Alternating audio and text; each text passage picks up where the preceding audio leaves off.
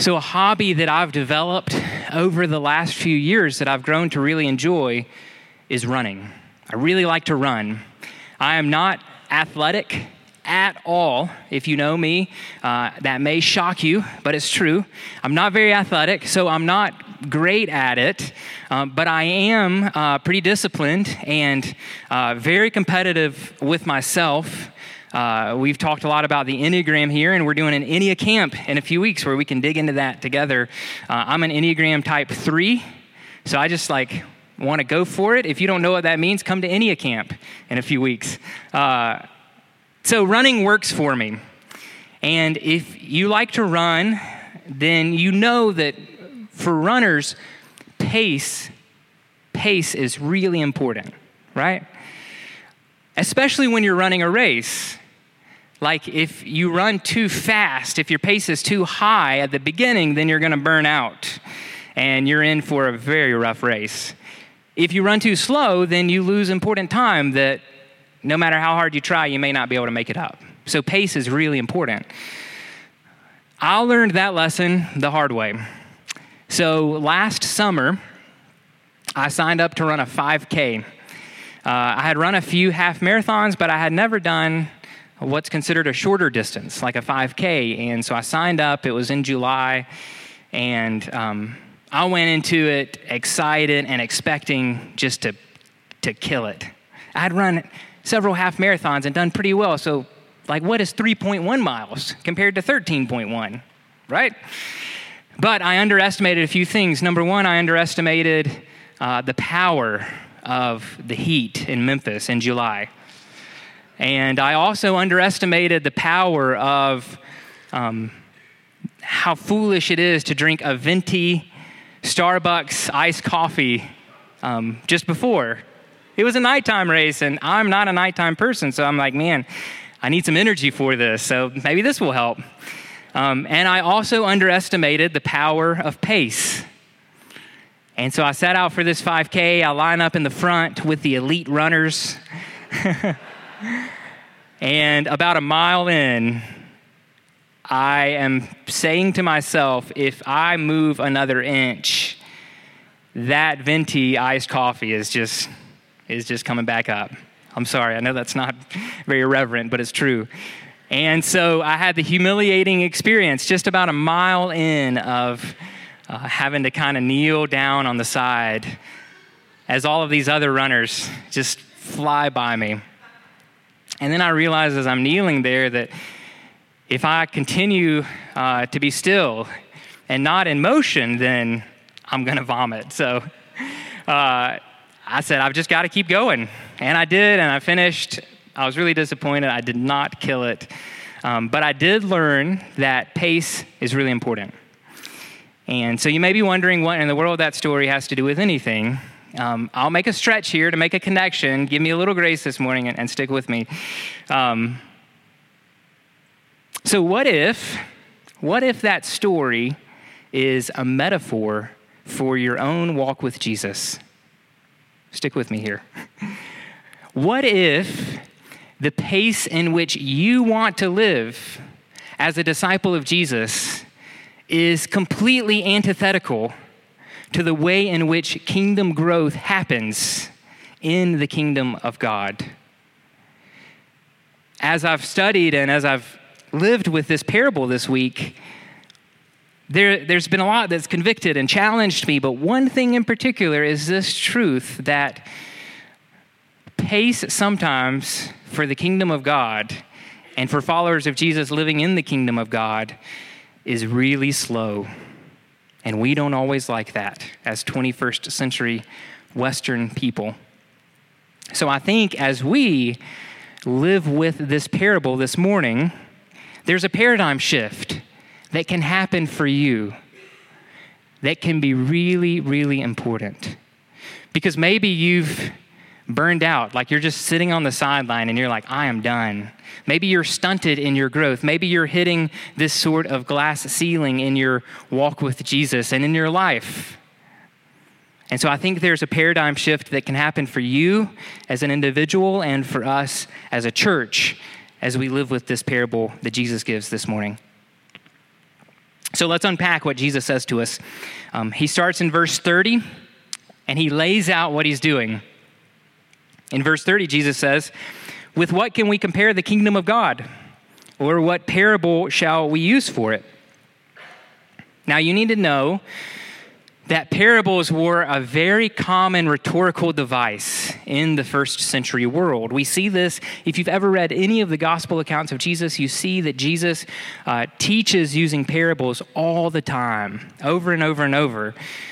And for many of us, myself included, as Western 21st century people, parables can be really frustrating because they don't always give us all of the answers we want in sort of the clear, formulaic, black and white, 3-point sermon sort of ways that we want to receive those answers. But I think that's important because I think in parables, what Jesus is doing is teaching us things that maybe our human brains can't fully comprehend. I think that parables are less about you trying to fully wrap your mind around something and more about you trying to fill your imagination with something. And I think that's what Jesus is doing here. Jesus is taking this very complex reality, the kingdom of God, this heavenly reality, and communicating it in earthy ways. Not so that you can fully wrap your mind around it, but so that you can fill your imagination with it and so that you can be shaped into a kingdom person. The kingdom of God, the rule and reign of Jesus as Lord and King and Messiah, spreading all over the earth is an incredibly complex reality. In fact, just a few weeks ago, Jamin, Robin, and I were at a pastor's conference in Atlanta, Georgia. And the keynote speaker was a world-class, renowned Bible scholar, New Testament scholar named Scot McKnight, who has, we were reading about him on Wikipedia, and we were just scrolling through all the books that he had published. Books, commentaries, taught for many, many years at seminaries, tenured professor, this brilliant, literally respected around the world New Testament scholar. And he's teaching, he's trying to explain, he's trying to unpack this incredibly complex reality, the kingdom of God. And at the end of his talk, we had no idea that this was going to happen, but he said, "Hey, if there are any questions, we'll pass a mic around and we can have a conversation around this."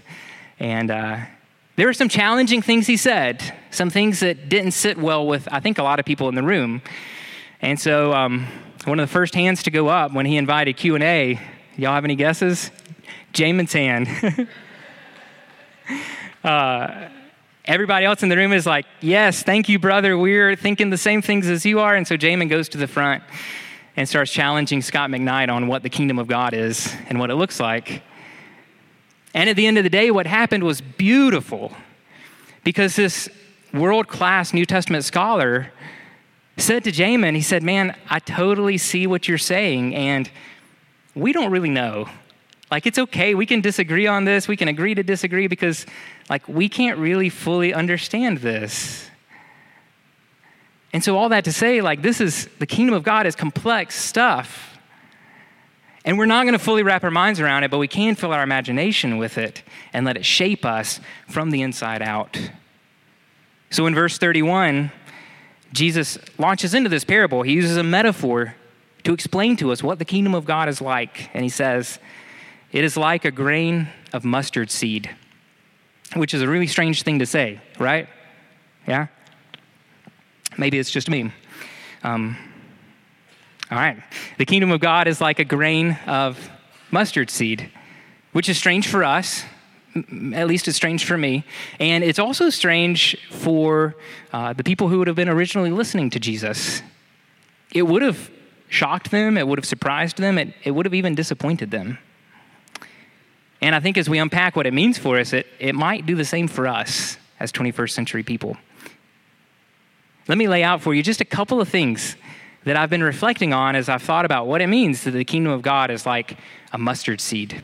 First, the obscurity of the kingdom. And then second, the pace of the kingdom. So mustard seeds were proverbially small and insignificant and obscure seeds in the first century world in which Jesus was living and teaching. And so Jesus is using this metaphor that's common in his day. But it would have been disappointing, like I said. A mustard seed is very small, very insignificant, very obscure. And Jesus says to his disciples, to his followers, he says, hey, the beginnings of the kingdom of God, it's like this little mustard seed, obscure and insignificant and small and tiny and seemingly unimportant.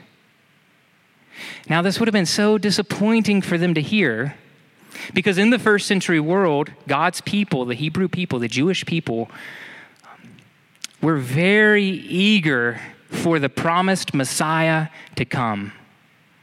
They were living under the oppressive rule of the Roman kingdom. They hadn't heard from God through the prophets in over 400 years. They were likely filled with fear. They were lonely. They were depressed. God, where are you? Have you abandoned us? Come and rescue us from this oppressive rule. But in the first century world, word was starting to spread and hope was starting to blossom that maybe the promised Messiah was here. Maybe he was coming. The Messiah is near. And then Jesus shows up on the scene. And Jesus is not at all what the people were expecting.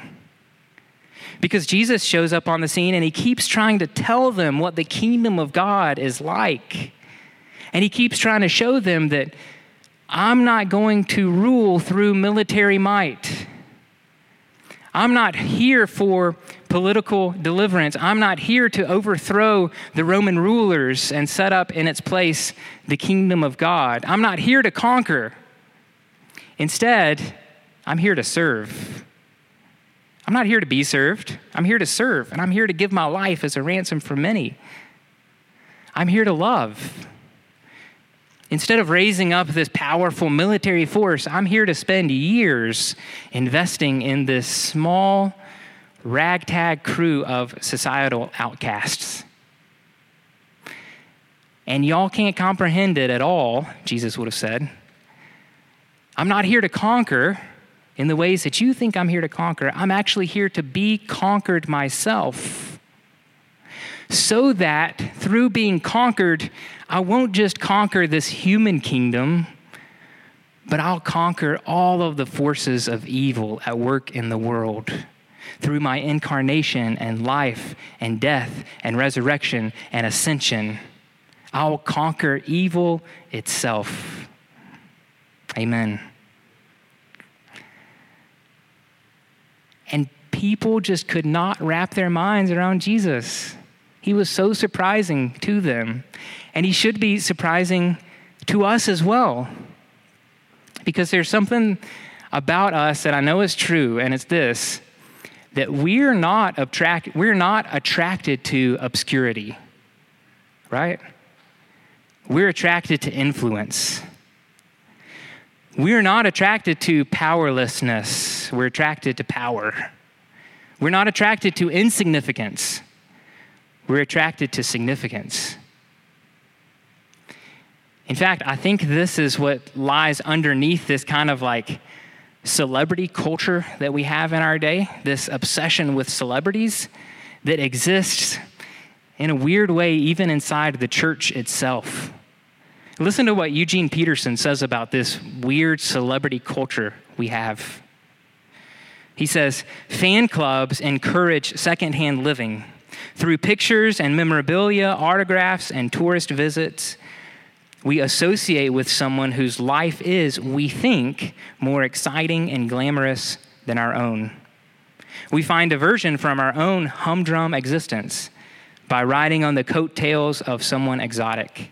We do it because we are convinced that we are plain and ordinary. The town or city that we live in, the neighborhood we grew up in, the friends we are stuck with, the families or marriages that we have all seem undramatic. We see no way to be significant in such settings, with such associations. So we surround ourselves with evidence of someone who is. We stock our fantasies with images of a person who is living more adventurously than we are. We're repulsed by our undramatic lives, and we desire instead dramatic. But this isn't the way of the kingdom of Jesus. Do you remember the Beatitudes that we spent months unpacking about a year ago? That it's not the rich and wealthy and influential and powerful who are close to the kingdom, who are blessed by Jesus. Instead, it's the poor, the vulnerable, the weak, the mourning ones, the meek. It's the ones who seem like they're on the fringes of society, who are actually closest to the kingdom of Jesus, who are blessed by Jesus. So you can't grow in this kingdom that Jesus came to bring.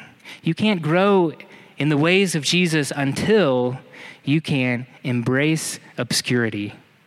Embrace obscurity, because that's the way the kingdom works in this world. There's something else about the seed, a mustard seed, and it's the pace in which a mustard seed grows, the pace of the kingdom. So there's something about seeds. I've thought a lot about seeds this week, probably more than I have in a long, long time. And there's something about seeds.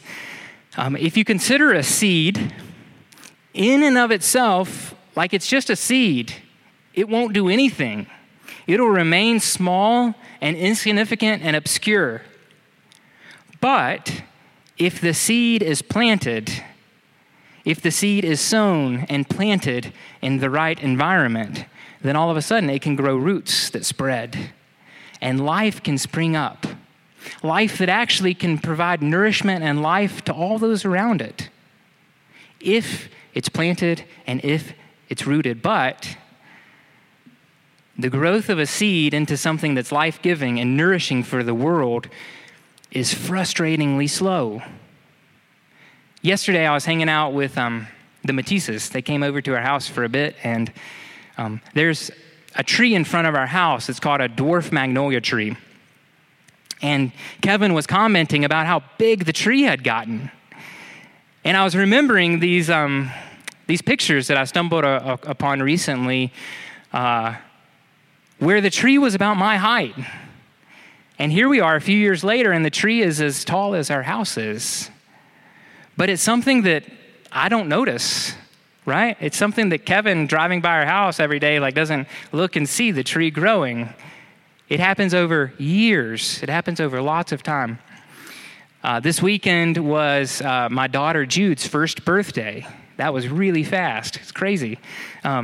And so yesterday we threw a party for Jude and her cousin, Taylor Morgan's son, Hank, who both turned 1. It was a fun day out at Shelby Farms. And Morgan did a great job of decorating. And there are all these pictures of Jude and Hank from the time they were a baby all the way kind of chronicling the last year of their life. And so something that struck me is, I don't notice how big Jude is getting because I see her every day. I don't notice how much she's changing until I looked back at these pictures from when Jude was 4 weeks old or 2 months old. And I'm like, wow, she looks so different because she's so cute. I'd love to show you all some pictures. First, let's look at a 2-month-old picture of Jude. There she is. And now let's look at a 12-month-old, a 1-year-old picture of Jude. She looks so different. She's still cute. She's still beautiful, but she looks so different in a matter of 10 months. But again, it's something that I don't notice when I see her and when I hold her and when I play with her every day. But when I look back, I can see, wow, over weeks and months, you are growing and you are changing and you are maturing. And that's the same way that life happens. Maturing happens for followers of Jesus in the kingdom of God. But we don't really like that. Because in 2018, we like instant. We like fast. We like efficient. We don't want slow internet. I don't want to wait 4 days for a package to arrive at my house. I want it now. Speed. We're all about making things happen quickly. And again, this seeps into our church culture. And instead of experiencing transformation in God's kingdom following Jesus, what we crave, what we're addicted to instead is a hit of inspiration that lasts maybe a week. And so we're addicted to inspiration that lasts a week, and we miss out on transformation that takes decades. We hop around from church to church looking for the best experience that'll give us that hit of inspiration that'll last us. And we miss out on being rooted and planted and growing up over days and months and weeks and years and decades into the people of God that he would have us to be. Listen again to another quote from Eugene Peterson. There is a great market for religious experience in our world. Isn't that weird? The word market and religious experience in the same sentence. There's a great market for religious experience in our world. There is little enthusiasm for the patient acquisition of virtue, little inclination to sign up for a long apprenticeship in what earlier generations of Christians called holiness. We're addicted to inspiration that lasts us for a week. And so we miss out on transformation that takes decades. We miss out on transformation that's portrayed with beautiful imagery in Psalm 1. Again, another metaphor of a plant. As you start to read scripture now, you're going to see that plant and tree images are all over the place, maybe because God is trying to communicate to us this important reality. We miss out on this transformation in Psalm 1. Listen to this beautiful image that the psalmist gives us. Blessed is the one who does not walk in step with the wicked, or stand in the way that sinners take, or sit in the company of mockers, but whose delight is in the law of the Lord, and who meditates on his law day and night. That person is like a tree planted by streams of water, which yields its fruit in season, and whose leaf does not wither. Whatever they do prospers. Like, doesn't that stir you somewhere deep down in your soul? You can be like a tree planted by streams of water that yields its fruit in its season. Doesn't that sound rich and nourishing? Don't miss out on the transformation that takes decades and decades and years and years. And then look in verse 32 at the sort of fruit that this sort of kingdom bears, that this sort of kingdom person bears. When it is sown, this mustard seed, this insignificant, obscure seed, when it is sown, it grows up and becomes larger than all the garden plants and puts out large branches so that the birds of the air can make nests in its shade. This little seed grows into something that provides life for everything that's around it. It's nourishing to the world. The word that comes to mind for me that we say a lot here at Christ City is refreshing. This sounds refreshing. Like this seed that grows up into a beautiful plant that puts out shade where birds can come and make nests and have respite and rest and refreshment. Like a cool drink of water on a hot day. Or imagine you spend a day hiking and you're hot and you're tired, and then you ascend a hill and come over the hill, and on the other side you see a patch of trees with beautiful shade overlooking this clear spring that's peaceful and beautiful, refreshing. In Jeremiah 31, God is speaking to Jeremiah about what his coming kingdom will be like. And the Message Bible translates some of these words so beautifully. Listen to what the Message Bible says. Jeremiah 31:25. This is God speaking. I'll refresh tired bodies. I'll restore tired souls. I will refresh tired bodies. I will restore tired souls. If you're tired, your body, your soul, then God wants to provide refreshment for you. And I love this parable. We've been thinking about it and reading it for about a year now as staff and pastors, because it's the story of Christ City Church. The mission statement we developed, lots of conversation and lots of prayer, the mission statement that we developed for our church that we're going to talk a lot more about this coming fall, is that we want to be a church that makes disciples of Jesus who recover their lives, reimagine their purpose, and refresh their world. Doesn't this sound like this parable? Recover your life through the slow-paced,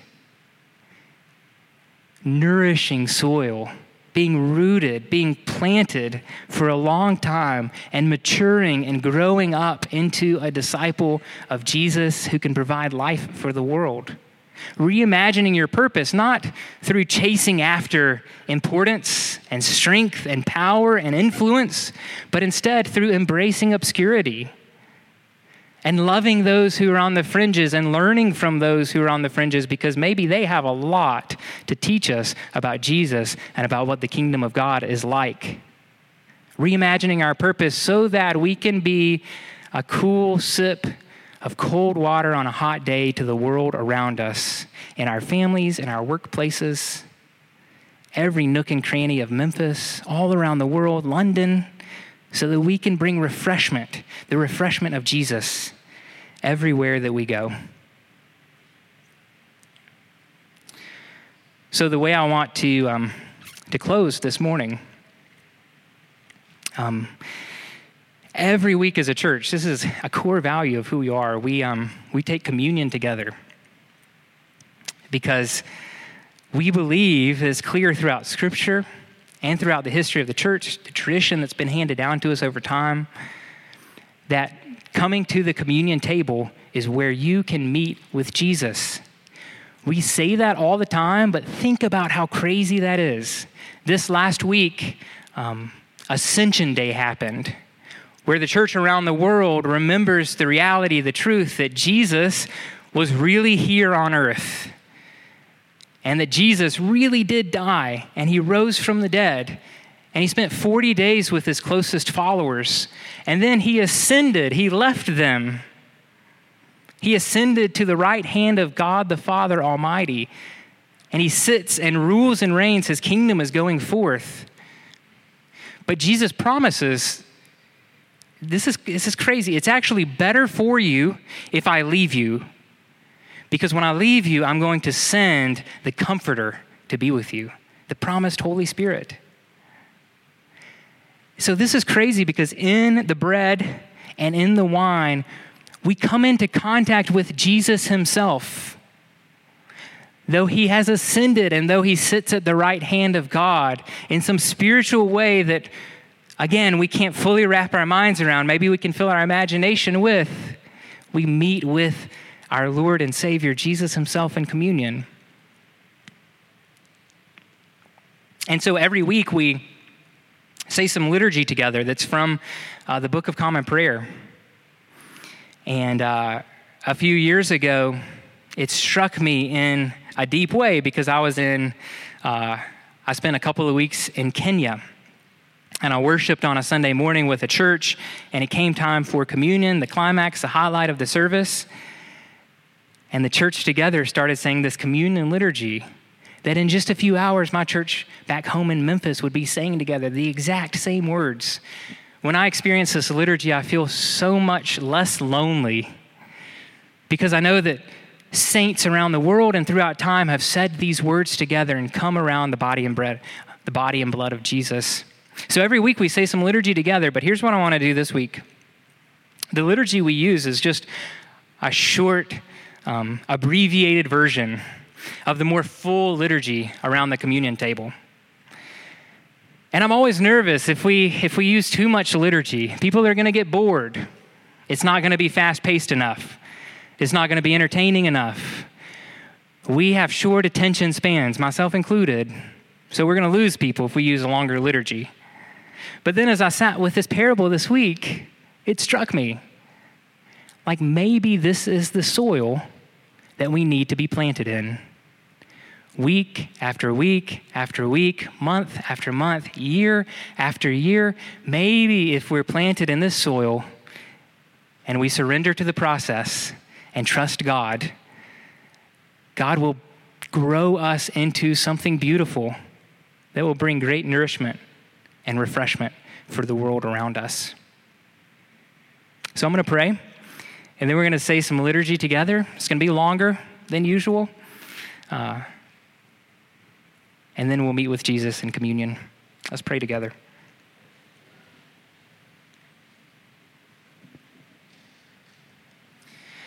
Jesus, thank you for this parable.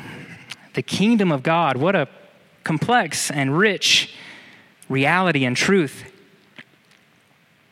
Thank you for communicating with us in ways that we can understand, allowing us to fill our imagination with these good things. That's a gracious and kind thing, Jesus, that you've done for us, communicating with us in ways that we can understand and relate to.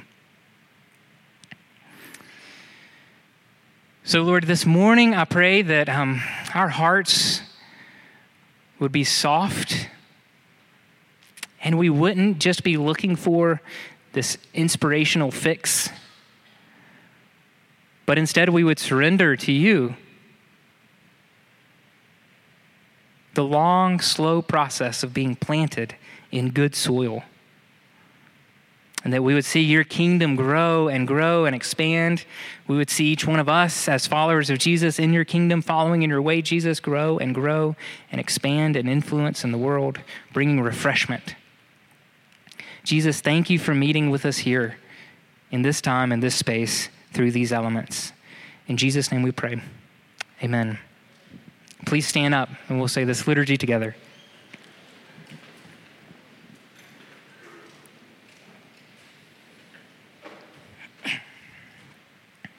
The Lord be with you. Lift up your hearts. Let us give thanks to the Lord our God.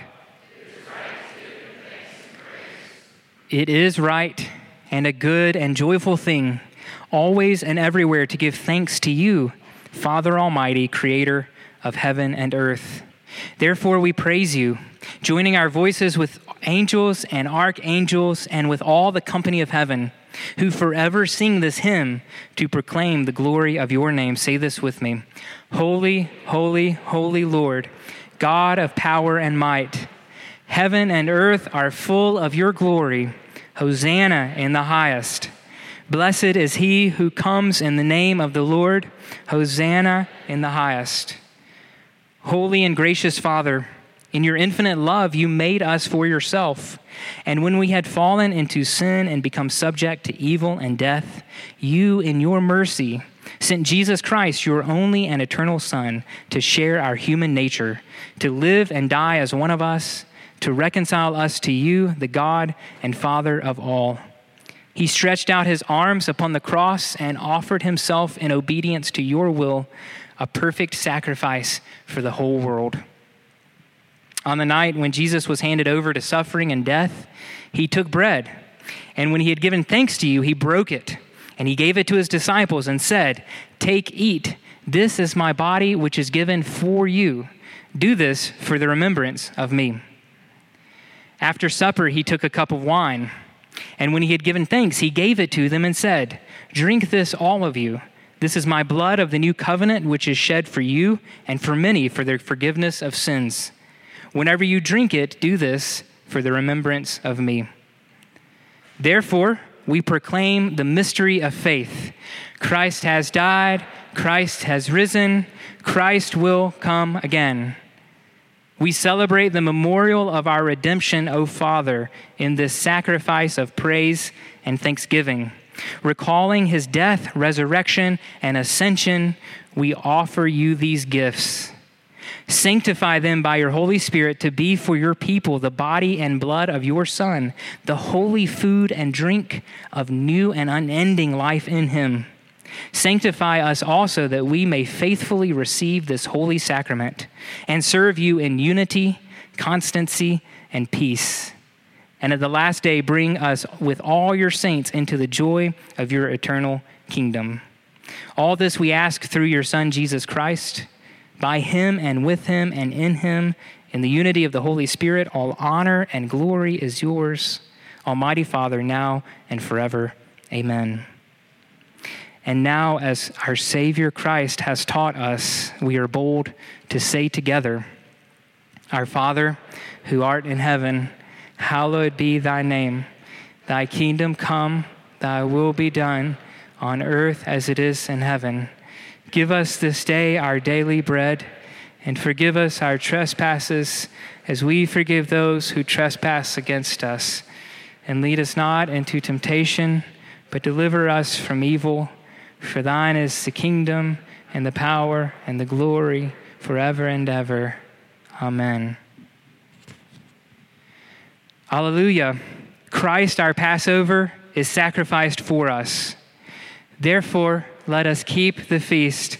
Alleluia. The gifts of God for the people of God, take them in remembrance that Christ died for you, and feed on him in your hearts by faith with thanksgiving.